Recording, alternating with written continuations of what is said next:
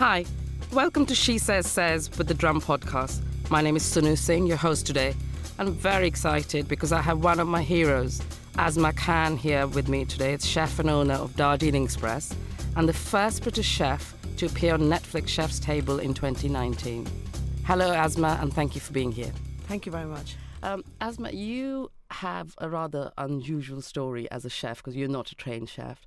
And it's in the last 2 years we have been hearing so much buzz around both Darjeeling Express and about you as well. So tell us a little bit about your story, because you are a trained lawyer, aren't you? History is my great passion. I wanted to study history at Cambridge. And my father said, no, you're not going to get a good job. So I decided to do law because that's how you get a good job. And but I began my degree at King's College in London, because by which time my husband decided he wanted to move here. But I always knew cooking was my calling.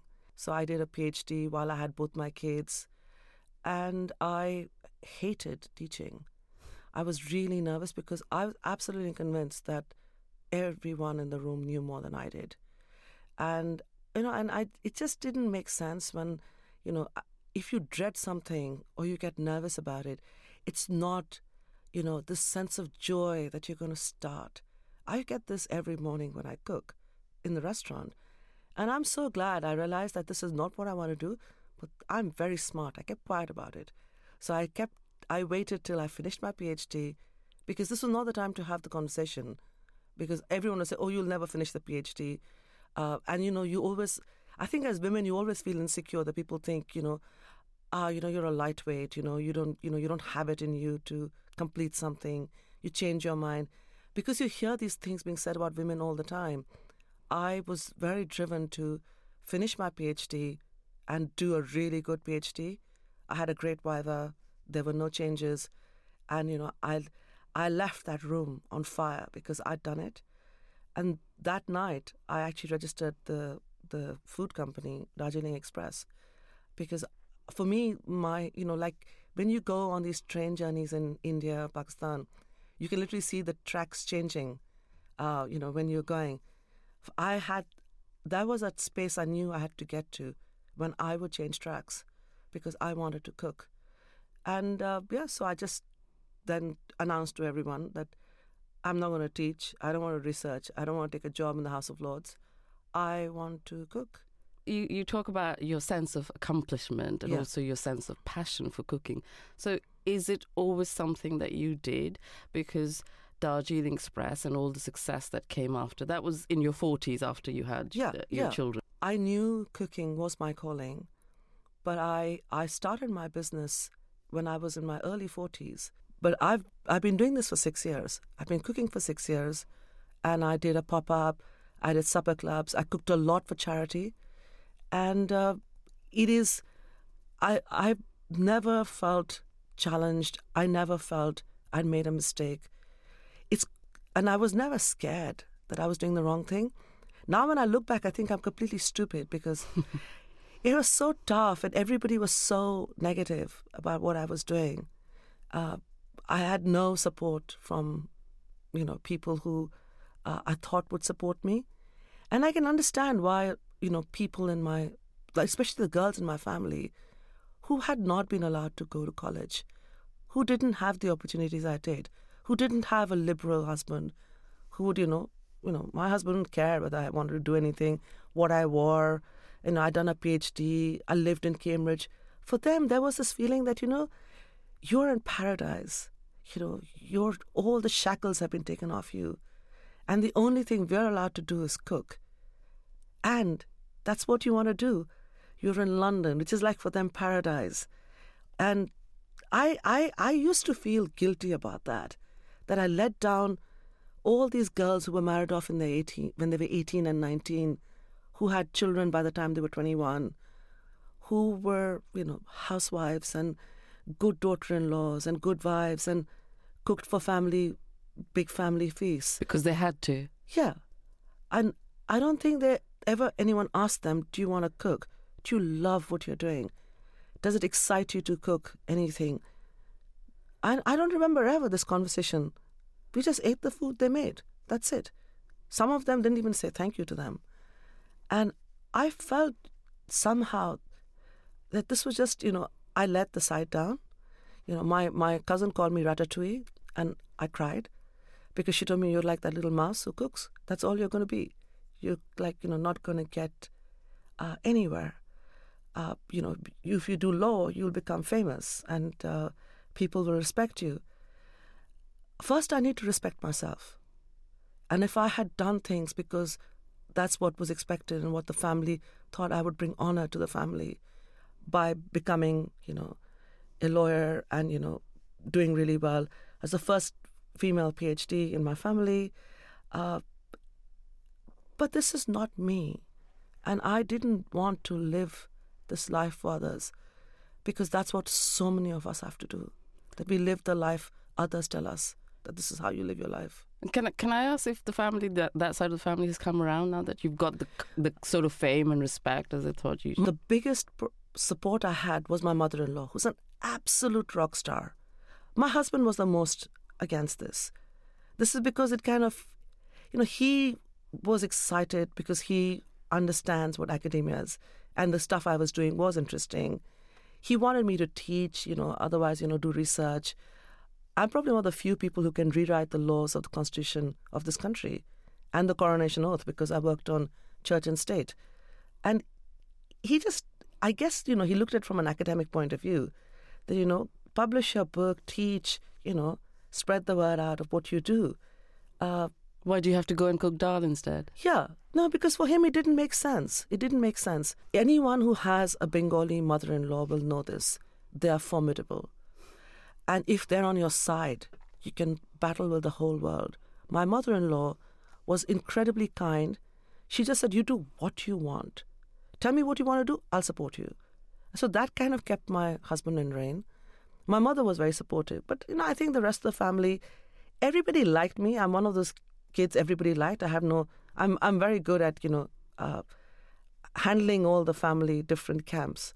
So I'm in no one's camp. Everyone is very nice to me. And so I think nobody wanted to take me on directly. But I heard what people were saying behind my back. So you obviously know I'm a big fan of Darjeeling Express. Feels like home to me. I absolutely love the food that you serve. And I see you around a lot of time actually serving to the people. And you say that I'm one of those people who's in nobody's camp. You are a storyteller, I think. Yes. And you talked about your love for history as well. And I still remember this night when I was in the restaurant with my American friend and we were having the apricot dish. Yes. And you were telling us a story about the Afghans and the horses and the deserts. And I can still remember my friend Kristen scooping up those apricots in her mouth and saying, I can smell the desert. And I just wonder, this whole thing of you being a storyteller, do you think that's what has kind of... Because you are brilliant. You go from table to table telling people where things are coming from, telling people why you don't cook okra, for instance. Tell us, why don't you cook okra? Yeah, because I just think that, this is one way of reducing the carbon footprint on my menu. But more than that, after a 13-hour flight, I feel horrible. Can you imagine what the okra feels like? And then to be cooked and served, I think it's unacceptable. And also my father's a farmer. It is destroying us. Growing food for the Western market is destroying all the livelihoods of farmers. Because if it is not the perfect size, it is rejected. And they're not growing the high-protein dals that their family lives on. And the money is not being made by the farmer, but by the middlemen. And then the supermarkets. It is I never buy anything from a supermarket that has been flown in. That's my little protest, because I just think it is so wrong. Yes, I do go to Wembley and pick up vegetables, the big ones, that are not packaged, that are not all the same size. Because that is a different thing, but I would not put it in my restaurant, because this is one way that I can pay homage to the land that has allowed me to sow the seed of Darjeeling Express and grown it to where it is. I am on the land which has embraced me. The least I can do is cook the produce of this land. And that's why I only have British produce. I try to get as much organic stuff as I can. And it's very nice. We use a lot of beetroot that comes from the fens near Cambridge. And it arrives in these huge sacks with a lot of, mud. And these are silly things that make me happy. Because, it's dirty and it's dusty and we wash them all. But it connects me to a soil which is not my land. But this is one way that I can connect and pay homage to where I am right now, to this land that has given me so much. See, there's another kind of, obviously you're telling your story, but there's another very beautiful narrative that you weave around, things you know and things you love and the things that you do. Do you think that kind of, that's what has fed into your success? And that's why, for instance, being the first British chef, not the first Indian chef, not the first London chef, but the first British chef to be featured on the Netflix Chef's Table. How did that come about, do you think? I think they probably saw clips of me telling stories, I suspect, because they did a lot of research on me. And one of them claimed to have seen a handheld from a video clip. Someone had done this on the phone in a student union where I talked about, the importance of someone eating with me. Otherwise, I wouldn't let them listen to my music, eat my food, wear my clothes. You cannot appropriate all of this. You have to first break bread with me. There are 21 verses in the Bible on breaking bread. In the Quran, it's full of, references to food and sharing food with strangers. Why are we not doing it here? But you people are happy to take away other things, but not eat with each other. And so I think they saw all of that, and they must have been a bit surprised because it's not just my voice, it's my accent. I am the accent of an immigrant. My accent gives away that my roots are somewhere else, that what is nourishing me and keeping me strong is not just the soil of this country, but of another place. And also in my dreams and my imagination, in the music I listen to, in the aromas in my food. I am fed by something else, another heritage. And I guess that's what they were looking for, because I'm off here and I'm also not from here. And where would you say is home when you talk about food? What is it about the memories it evokes, or is it about the people, or is it just about the food that you cook? No, home is not about, bricks and mortar and walls and doors. It is about emotions. So for me, home is always where I feel complete. And, of course, I'm very lucky. My parents are alive.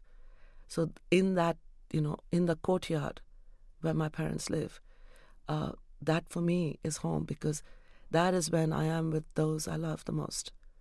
And it is strange because I do have children. My children heard me saying this once and said that, don't we count? I said, you count a lot, but they're not going to get what I'm trying to say, because they will at some point. They will at some point. But they don't understand, what parents mean and what my mother means to me, because she is someone who also taught me how to cook. And all her kind of unfinished dreams and her long, nights of silence of things she could never do, I am doing now. I'm welling up now because there's also, as a fellow immigrant, can I ask this, and also because you said you're an academic lawyer, this sort of whole rhetoric around immigration in the context of Brexit. What are your views on that? It is gut-wrenching to see, people, immigration and, outsiders being used as, these fear-mongering terms to hate. And I cannot understand, I will not let anyone hate me till they know me, till they sit down on my table and eat with me. And what it has done, it has built these walls. I'm really, really sad because what it has done, my children are 19 and 14. It has taken away their future and their choices. And one of the things that, the Netflix does is that it has allowed, everybody to see, that in this country, there are also immigrants who, for me, I will be what I want to be. You do not put me in a box. You don't draw lines around me and say you're this or you're that. I will be Muslim. I'm an immigrant. I'm a woman. And I'll be whatever I choose to be at this moment. Your heritage is something wonderful. It's not something to be ashamed of. And this is what I'm trying to do with the restaurant. I have an all-women kitchen. Yes, I was about to ask that. That's, in terms of choices, was that like a purposeful led choice, or you just had to do it, or it happened without you meaning to do it? It happened without me meaning to do it. I mean, I could easily now say, I planned this all along. I didn't. I didn't even think that, I was doing something unusual by having an all-women kitchen. This is, for me, it felt like home. There is this kind of sense of completeness, which is so important, because when I moved to this country, I felt hollow. I felt hollow in this very cold, very barren land. And, I was wearing shalwar kameez because that's the only clothes I had. And the wind just cut through me in like slices. And I was just thinking that this is hell. This can never be home. And I realized I'd made such a huge mistake to leave everything that was warm and comforting. But, 28 years down the line, I have created a home for others who can come to Darjeeling Express.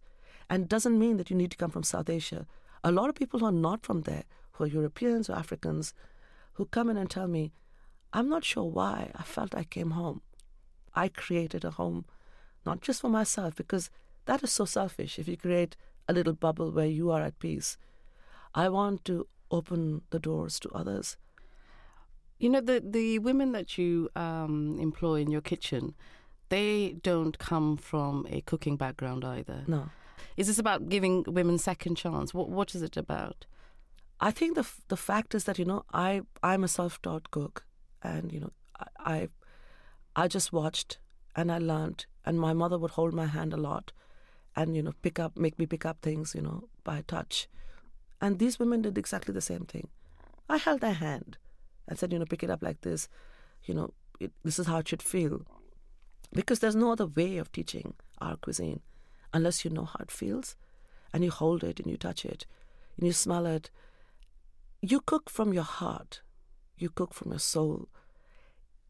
And I struggle because I need to be barefoot when I cook, and I'm not allowed by health and safety now to cook barefoot, because in the true Indian tradition, you didn't wear shoes. I felt so rooted barefoot. So yeah, I still take my shoes off when I get out of the kitchen, just to feel the ground. I need to feel the ground. So do all the women. People are always amused when they see all of us coming out, taking our shoes off, because somehow, you feel trapped in a shoe when you're cooking. I don't know. I never learned to cook wearing a shoe.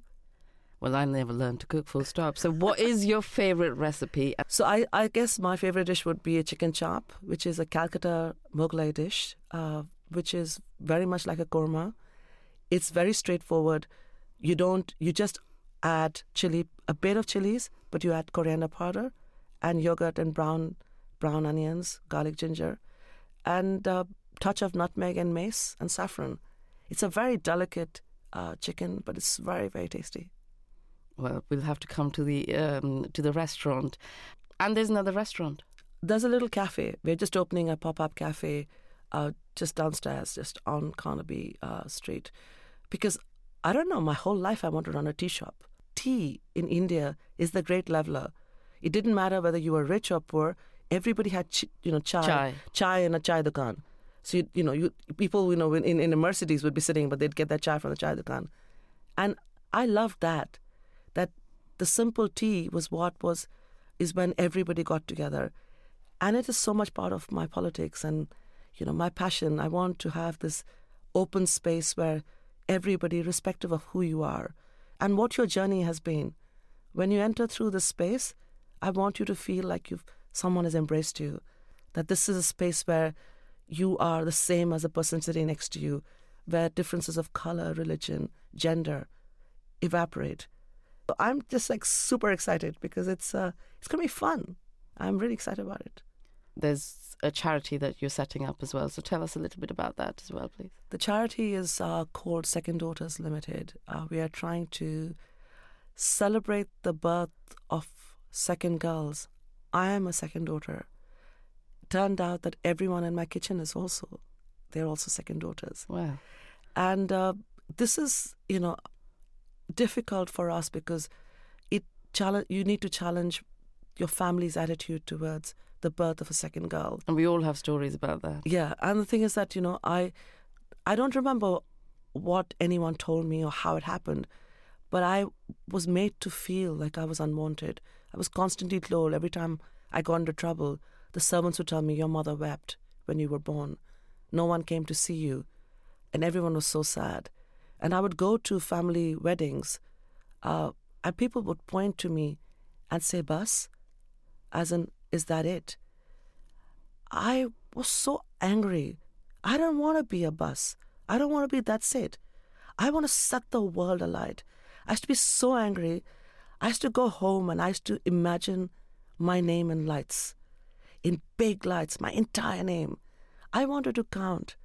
And because the thing that they keep telling you is that no one celebrated your birth, one of the things that we're going to do with the charity is that we pay to celebrate the birth of a second girl, second daughter. Because if you send fireworks, some kid is going to set it off. And, we just send sweets. But I just want the girl to be able to say to those who push her around that, no, you celebrated my birth. Because it's, especially in deprived families, second girls are the ones who are never sent to school, who get a raw deal, and they're the ones who are married off often to older men because they can't afford the dowry. They somehow manage to have a dignified wedding for the older girl, but the second girl is often sent off. And it's a cycle of poverty, deprivation, and violence. And this happens disproportionately to second girls. And as a second daughter, I just think that my scars will never heal. The scars of the women who work with me will never heal. But at least I can stop the scars from somewhere else. Thank you, Asma, for all your storytelling, not just through food, but also your tales of your business and your experiences. And a huge thank you to our partners, Scramble Studios and Frank and Lively. This is Sunu, and keep listening to SheSays with the Drum podcast. Bye.